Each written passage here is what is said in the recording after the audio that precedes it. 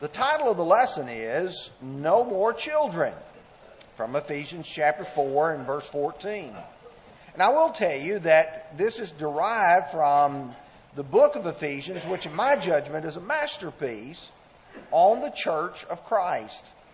When we use the term the Church of Christ, we're not discussing just a denomination among denominations. We're talking about the church which Jesus built. We're talking about the one which he said in Matthew 16 verse 18, "Upon this rock I will build my church." And when Paul wrote the Ephesians, he wanted them to understand what the church was. And really there's just two basic messages. In chapters 1 through 3, the book reveals the blessings enjoyed. You know, chapter 1 and verse 3, all spiritual blessings are to be found in Jesus, to be found in Him and in the church. And then the chapters 4 through 6, the behavior enjoined. This is what I want you to do, how I want you to live. Or you could put it is the book reflects the gifts bestowed, looking at what God gives man, and then the growth of the body. The fact that God wants us as His children to grow into a spiritual, perfect man. In order to accomplish what I was asked to do, I want to look at three things. I want to look, first of all, at the figure of the child. You know, what does it mean to use this figure of childhood? Second of all, to look at a focus on the text. Let's look at just the phrases that are found in it and see if there's some great lessons to be found there. Then finally, the fruits of the study. That's the things that you leave with. Hopefully the things that you remember after the lesson is over. So we talk about the figure of the child. There's a really good book I have in my library called The Dictionary of Biblical Imagery. How the Bible often uses various figures of speech that are scattered throughout it that have some great powerful lessons. And when you go to the topic on children, it talks about the 500 references that are there are most often, or at least half of them, are literal. That is talking about, for instance, Abraham had a child, or maybe Hannah had a child. And you start thinking about each of these, and those are literal references. But then that means the other half are figurative. That is, they are talking about like people being like children. And when you start thinking about that, you understand that the Holy Spirit chose this as a valuable means to communicate important lessons to us. And while the world sometimes does not prize or value children, the Bible holds them in high esteem. Because when you think about children, sometimes they say, well, children are to be seen and not heard. Or children are to not be a part of the conversation. Well, when you get to the Bible, in Psalms 127, verses 3 and 4, behold, children are a heritage from the Lord. The fruit of the womb is a reward. Like arrows in the hands of a warrior, so are the children of one's youth. God is looking and saying, if you are blessed with children, it is a blessing and it is an honor. The New Testament passage that catches my attention is Mark chapter 10, and we read there in verses 13 and 14 that they brought little children to Him, that is to Jesus, that He might touch them. But the disciples rebuked those who brought them. But when Jesus saw it, He was greatly displeased and said to them, let the little children come to me, and do not forbid them, for of such is the kingdom of God. You see, so many times the idea people had, it's all about the adults, it's all about the older people, but Jesus said, no, the children are important. And you think about the way the Lord had them viewed. But the absence of children is, in the other way, considered to be an occasion of sadness. We're going to look at least three passages here that will talk about that. But I will tell you that just like there's sadness in a home where you don't have any children, there's also sadness in a church where there's no children. Quite frequently, I get the privilege to go speak at other congregations, and there'll be a child who'll be crying out, and some mother will come out just all embarrassed and say, "I'm so sorry." I said, "That doesn't bother me. Tickles me to death when I hear children." I'm thrilled that we have a lot of children here. I'll tell you why. Because that's the future of the Lord's church and what it will grow into. But you think of physical barrenness. In Genesis 11 and verse 30, but Sarah was barren and she had no child. And you know how badly she wanted one. Even to the point that she was willing to give Hagar to Abraham to have a child that she could call her own. In Genesis 25, verse 21, and Isaac pleaded with the Lord for his wife because she was barren, and the Lord granted his plea, and Rebekah, his wife, conceived. Or you think about Judges chapter 13. Now there was a certain man from Zorah of the family of the Danites whose name was Manoah, and his wife was barren and had no children. Repeatedly through the Old Testament, you can see woman after woman, family after family that did not have children, and the sadness that was a part of that. But beyond the fact that children are a blessing, beyond the fact that they're wanted and they're needed, both in the home and even in the church, if you're going to use this figure, you need to understand the nature of children. There's some things that are characteristics of them. Number one, they have no malice. They have no ill will, no hatred of heart. 1 Corinthians 14, verse 20. Brethren, do not be children in understanding. However, in malice be babes, but in understanding be mature. When he says, in malice be children, you can take a white child and a black child, and you can take one that is from the Oriental countries. You can take one that is rich, one that is poor, and you put them all in a room with some toys. You know what's going to happen? They're all going to just play and get along really well. It's only later when they've been taught to have their prejudices and their hatreds and their selfishness that children do that. But little children, they have no malice. They have no ill will in heart. Children also have innocence. That is, there's a lack of desire to do wrong within them. And the Bible describes that, for instance, in Matthew 18, verse 3, I say, assuredly I say to you, unless you're converted and become as little children, you'll by no means enter the kingdom of heaven. Little children have no sin laid to their charge. Deuteronomy 1 and verse 39, moreover your little ones and your children, whom you say will be victims, who today have no knowledge of good or evil, they shall go in there. You know, when Moses was trying to tell the children of Israel what God was going to do, that all of those who rebelled in the wilderness were not going to go in, but he said, your children will. You see these children here who don't have the capacity to choose between good and evil because they're so innocent. He said, they're going to do that. Remember, Isaiah 7 and verse 16. In Isaiah 7, there's a concern for Judah. Syria and Ephraim, or northern kingdom Israel, are coming down, and they're going to attack Judah. And Ahaz is concerned about what's going to happen. And God is saying, don't worry, I'm going to take care of you.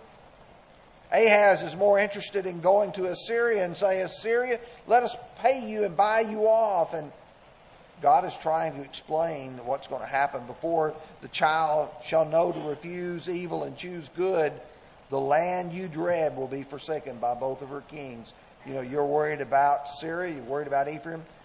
They're not going to make it. Before the child shall refuse evil and choose good. Children are innocent. They don't know about choosing evil and choosing good. But a third characteristic of them is that they are naive. That means they're susceptible to exploitation. I don't know how many of you have noticed what children are told by their parents. Don't accept candy from strangers.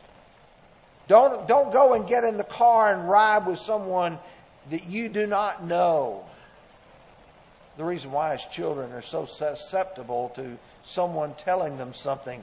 In 1 Corinthians 4 and verse 14, Paul would write, I do not write these things to shame you, but as beloved children, I warn you. He's not trying to tell the church at Corinth, you know better. In fact, he's trying to say you're still children. You see, the problem arises when children fail to mature physically, mentally, or socially. In Luke chapter 2, verse 52, it says, Jesus advanced in wisdom and stature and favor with God and man. That is that he was progressing in his life and his knowledge, his understanding, his physical growth, and even his social interaction.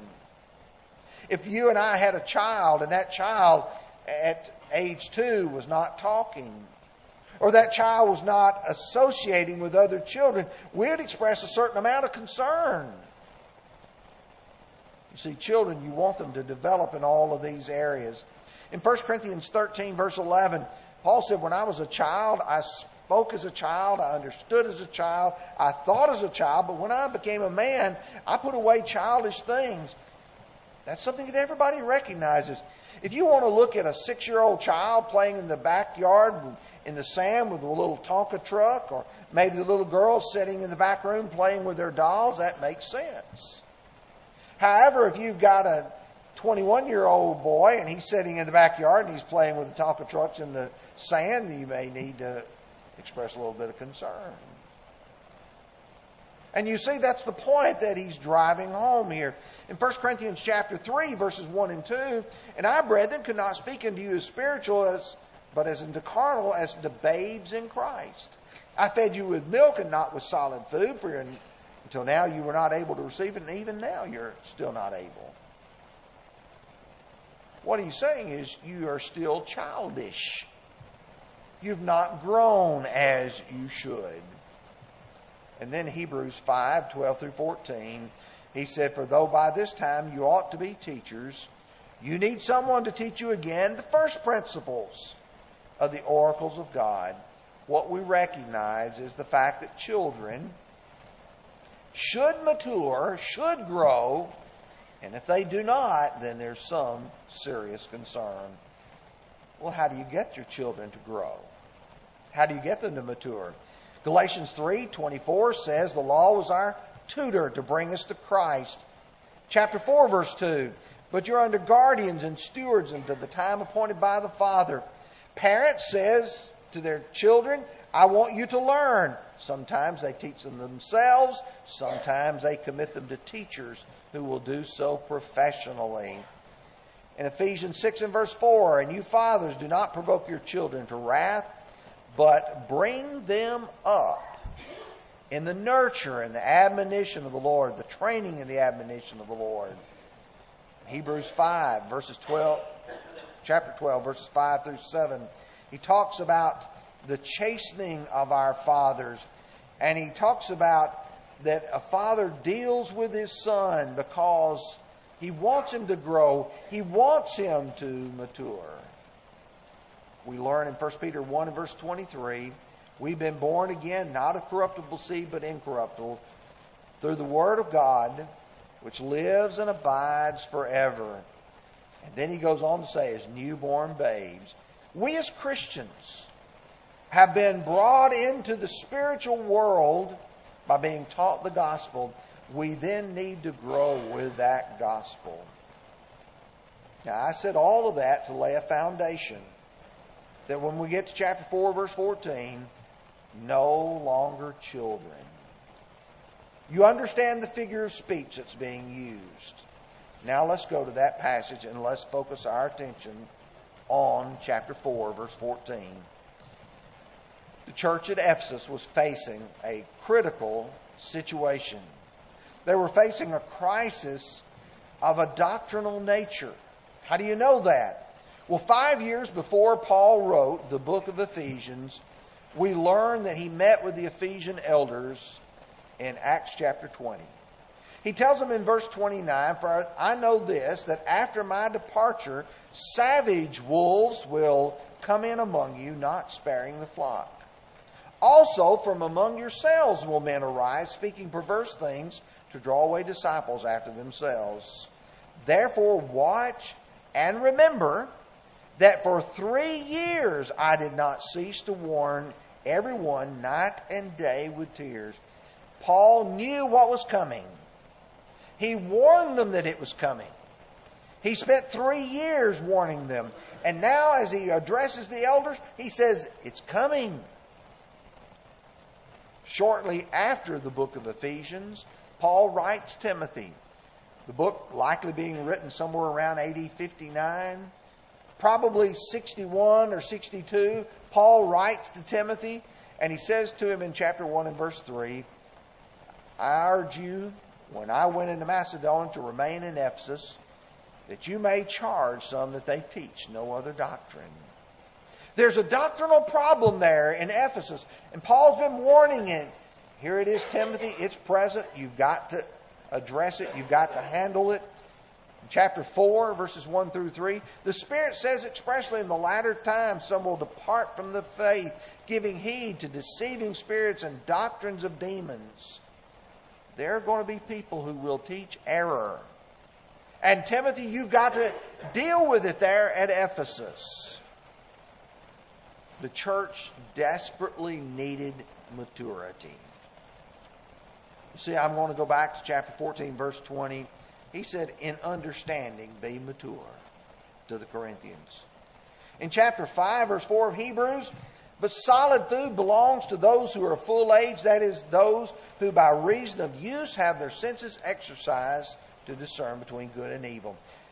What God wants for churches like Bobby Branch is that we take time to mature spiritually so that we're able to distinguish right versus wrong, good versus evil. God had provided everything they needed for the maturity of the church. Peter would write in 2 Peter 1, verses 3 and 4, he says, "As His divine power has given to us all things that pertain to life and godliness." Everything that you and I need to live a faithful life and to be godly, God has provided for us through the knowledge of Him who called us by His own glory and virtue. It's through knowledge, through understanding, that we gather that. In chapter 4, I want you to look at verses 11 through 13. These are the verses that precede the text that we're going to focus on. "And He Himself gave some to be apostles, some prophets, some evangelists, and some pastors and teachers, for the equipping of the saints, for the work of ministry, for the edifying of the body of Christ, till we all come to the unity of the faith and of the knowledge of the Son of God, to a perfect man, to the measure of the fullness of the stature of Christ." To a perfect man actually is to a mature man. God has given everything that is necessary to bring about and provide for the church's maturity. Now, some of these relate to temporary provisions. Apostles and prophets. Apostles are only going to last for that first generation. The prophets would only last to those upon whom the apostles had laid their hands, and after that the gift of prophecy wouldn't be no longer. Paul explains that in chapter 13 of 1 Corinthians, verses 8 through 11. Where there be prophecies, they'll fail. Where there will be tongues, they'll cease. Where there's knowledge, it'll vanish away. And by the way, look at verse 11. He uses that one as a child. He compares that to their growth.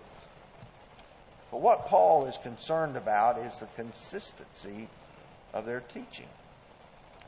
That you be no longer tossed to and fro with every wind of doctrine.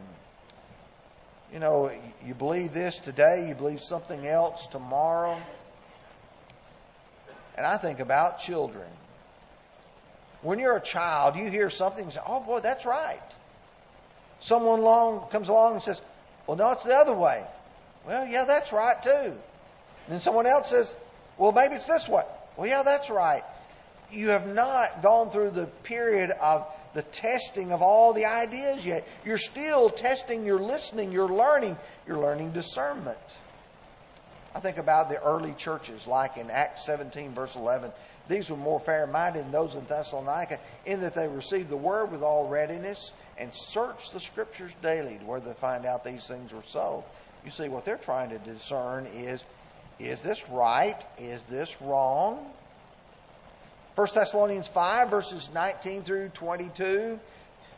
He says, do not despise prophecies. Test all things. Hold fast what is good.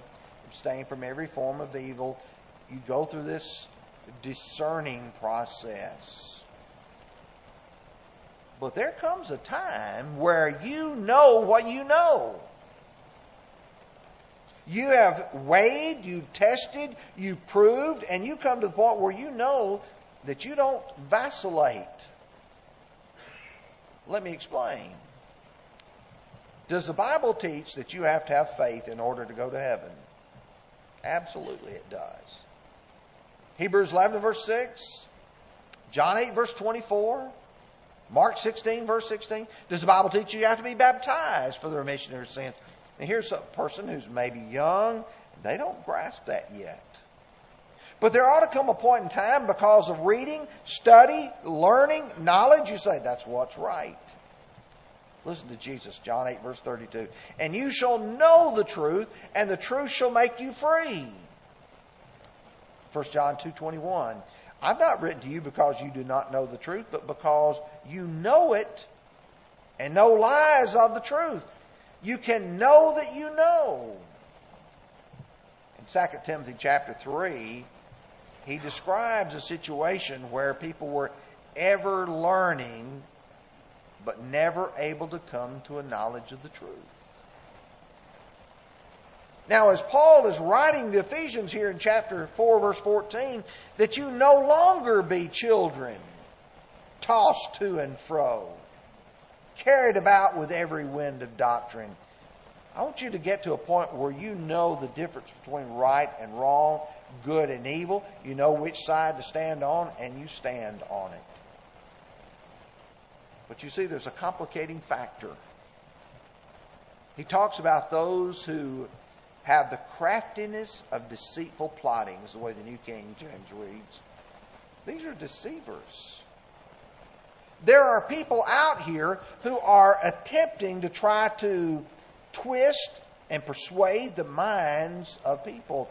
And 2 Peter 2:1 tells us, as there was false prophets among the people, there will be false teachers among you. 1 John 2:26, these things I have written to you concerning those who try to deceive you. 1 John 4 verse 1, do not believe every spirit, because many false prophets have gone out into the world. Here's the bottom line. Churches can be disrupted, and particularly the church at Ephesus could be, because of those who are teaching things they ought not. Now here's the challenging part. They know what they're doing. They know they're teaching error. 1 Timothy 4 verse 2, speaking lies in hypocrisy. To be a hypocrite means you know who you are, but you're pretending to be somebody else. You're speaking lies, but you're doing so in hypocrisy. And these people have gotten to the point where it doesn't bother them anymore. Their own conscience is seared as with a hot iron. And these people, what are they motivated by? It's by greed.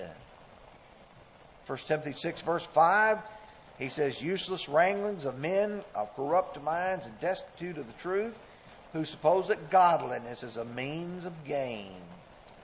Or Titus 1 and verse 11, they do so for the sake of dishonest gain.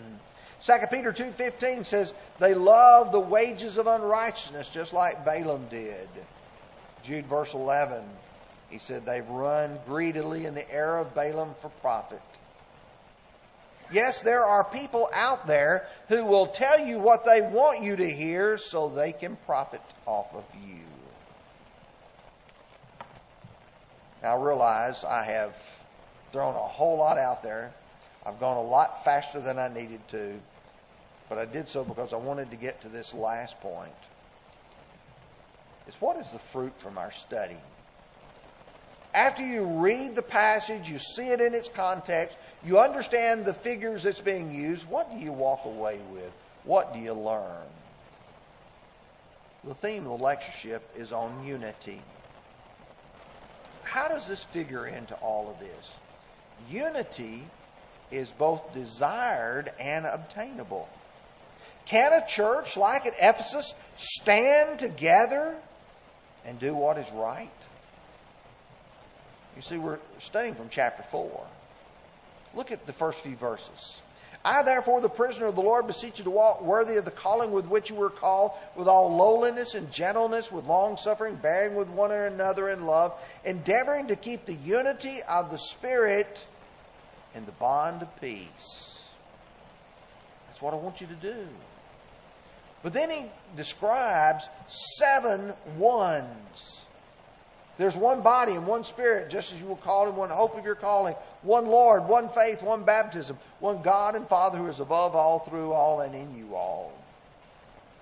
Those 7 things about which you and I can know that we know. We can have unity that's provided by the Spirit. But unity is destroyed when it either comes from within or without that teaches something different. You and I have to face the fact that there's going to be a world out there who's going to deny what God has said.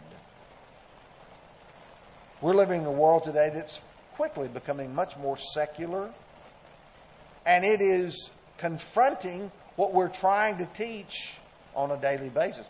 But then you've got some people within the body, that is within the church, who are creating that same kind of disturbance from inside. In Romans 16 verse 17, now I urge you, brethren, note or mark those who cause divisions and offenses and contrary to the doctrine which you have learned, and avoid them.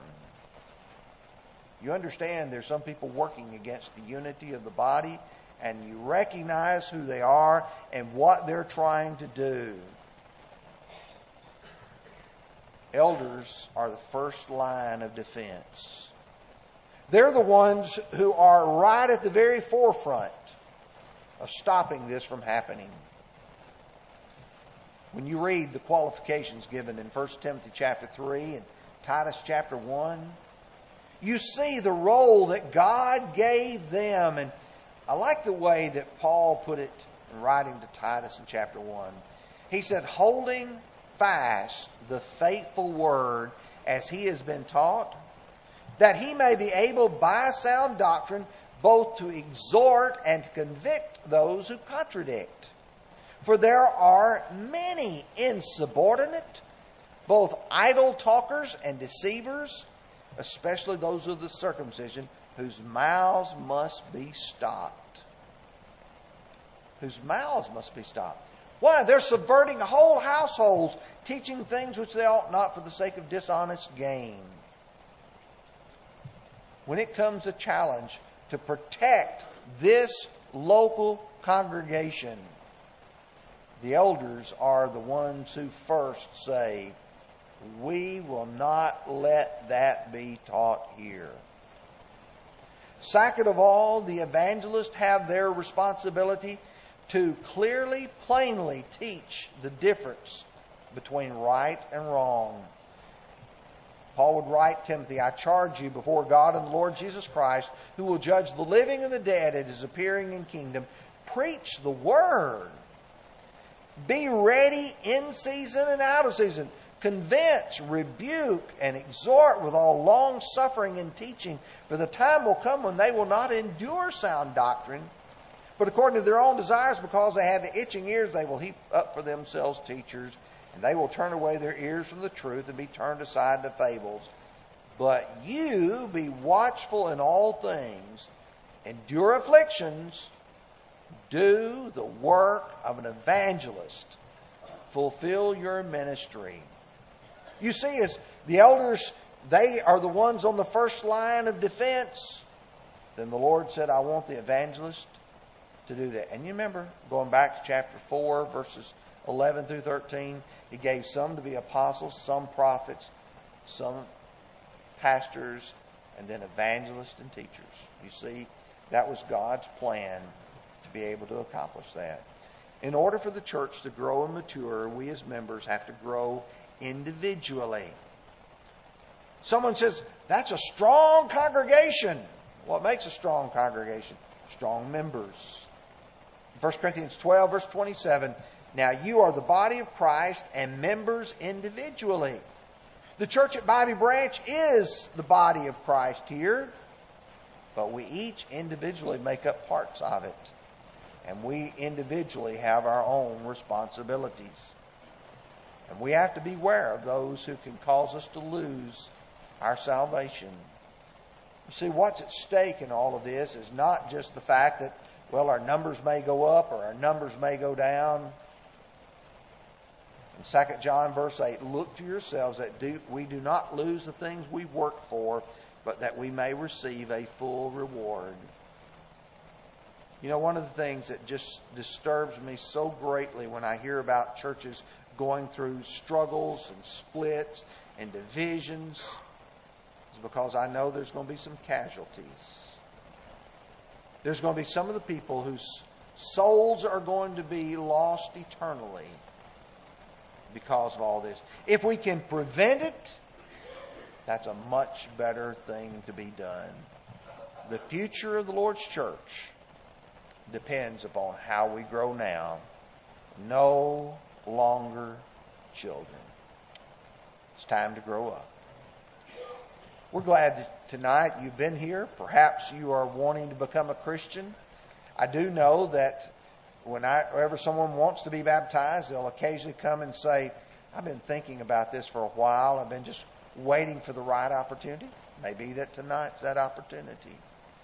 We'd love to assist you in becoming a Christian because you believe in Jesus, repenting of your sins, confessing your faith in Him, and then be baptized. If you're a Christian and you need restoration, we'll pray with you and we'll pray for you.